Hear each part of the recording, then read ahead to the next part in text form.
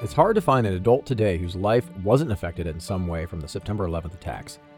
At the time, no one could tell how big of an effect the attacks would have in the long run, even if veteran journalists who'd seen his fair share of heinous acts.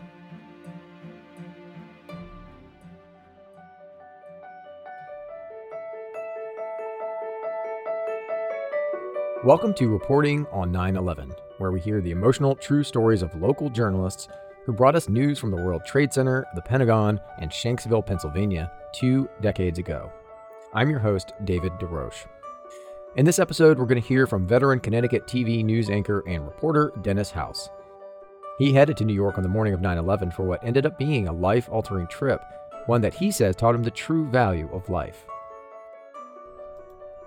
So back in the day, this was before I was married and had kids, and I worked the night shift. I anchored the 6 o'clock news and the 11 o'clock news, so I never really worried about setting an alarm. I woke up when I woke up. And that morning, I woke up to a phone call shortly after the first plane hit the towers.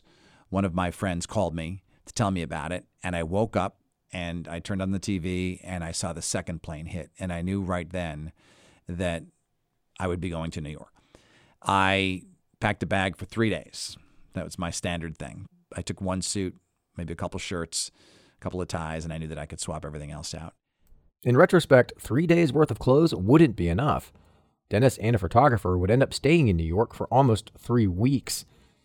His trip began with a drive south to Stamford, Connecticut. We were going to go to Stamford Hospital because there was a belief that there were a lot of survivors that were going to be going there.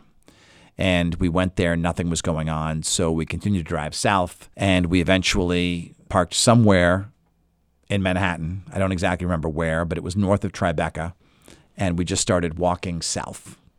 And we passed people who were covered in soot, and just amazing. It was, you heard sirens everywhere. You could smell the smoke, and we walked as far south as we were allowed to go, and then we set up and went live there. By that time, people around the world had seen the Twin Towers collapse, but somehow he hadn't seen it yet. I did not see any video of the towers falling during the day. I was in a car. This was really before you could access the internet on your phone. We had cell phones, and I don't even know if you could text, but you could call, certainly, but you couldn't look up stuff, so I had no idea what it looked like. And so I heard it on WCBS radio. I heard the description of the tower falling. And I was trying to envision what that possibly could have been like. And I guess in my mind, I pictured the towers just tipping over on their sides. I think that's what I sort of thought was happening. So I had no idea what it looked like. And so it really wasn't until late in the evening till I got to a hotel room, long after the 11 o'clock news, was the first time I saw the towers fall, even though I'd been covering it all day long. But what struck him the most in those early days wasn't the physical destruction at Ground Zero. Instead, it was the desperation of people looking for lost family and friends. There were a lot of people hanging around looking for loved ones who had come to Lower Manhattan to look for their loved ones. And, every so often you'd be approached by someone who'd say, "Hey, can you help me? I'm trying to find my mother. Can you do a story on my dad?" or whoever it may be. And that story really unfolded in the days to come. And I remember just how heartbreaking that was. I remember the next day someone came up to me and their husband or boyfriend worked in Windows on the World, which was the restaurant at the top, and no one there survived. And they were holding pictures, and everywhere you saw in the days to come, right after 9/11, pictures were plastered all over buildings because there was a belief that maybe these folks were badly injured and that they were out there somewhere or maybe trapped in the rubble. I think it was just so hard to comprehend or even to imagine that the building was pulverized as it was, and so many human beings just disappeared instantly. Also weighing on his mind was what he imagined were the final desperate moments of people trapped in the Twin Towers. I think the hardest thing for me was to see the pictures of the so-called jumpers, because these people were at their very last moment of survival instincts, and they probably couldn't breathe. Maybe they had fire coming at them, and the alternative was to get a few more moments of air and jump out that building. That still gives me chills to this day, just how terrifying it was. And it's just I'll never forget those images, ever. But fortunately, he didn't have to deal with the horror around him all alone. The next morning, the station sent fellow reporter Kara Sundlund down to Ground Zero. He says that experience together changed both of their lives forever.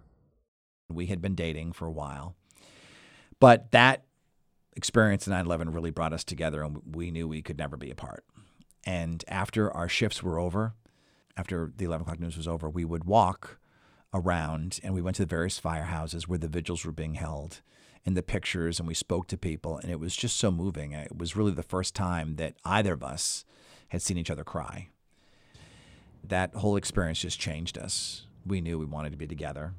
It was going that direction anyway, but I think walking around in the middle of the night in Manhattan, where it was so eerily quiet, and yet you would see people walking around at the firehouses with the vigils and the candles and the flowers and all the pictures. And we went to many of those firehouses and just sat and read the notes, read the cards, and it changed us forever as human beings, and we really saw the value of life.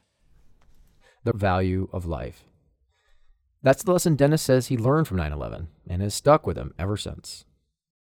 Every single person in that building who died, what were they doing the moment? We hear all these stories about someone saying, "I love you," and leaving the house that day. But maybe the last thing was a fight. You just never know. Or maybe they were angry that their breakfast was late or something. There are some stories about a woman who just sat down. She just opened her breakfast. She had a long night or something, and she got out of there. There were so many people who called their loved ones at home and said, "I'm going to get out of there," and then they didn't. And then there are others who did. So it was so random. And then you started to hear about people you knew or people from your town, and you started to read the stories about the people who died. And I remember the New York Times published obituaries or little stories on every human being who lost their life that day. And I was reading them, and one guy I went to college with was in one of the towers, and he was killed instantly, never got a call out. There were others who did, and those were just heartbreaking. And later, when we got the tapes of those phone calls from people, that was just awful. But it also made me value life, because you just really never know. Dennis House and Kara Sundlund got engaged 8 months after reporting at Ground Zero. They married in 2003, and now they have 2 children. Both still work as TV news anchors and reporters in Connecticut. Thank you for listening to Reporting on 9/11. This episode was reported, written, edited, and produced by Ben Bogardus, a journalism professor at Quinnipiac University, and hosted by me, David DeRoche. I am the Director of Community Programming at the university. Special thanks for this episode go out to Dennis House, Quinnipiac University's School of Communications, and the Quinnipiac University Podcast Studio, where this episode was recorded. For more stories from journalists who covered 9/11, be sure to subscribe wherever you get your podcasts, and also be sure to check out the other shows produced here at the Quinnipiac University Podcast Studio by going over to qu.edu/podcast.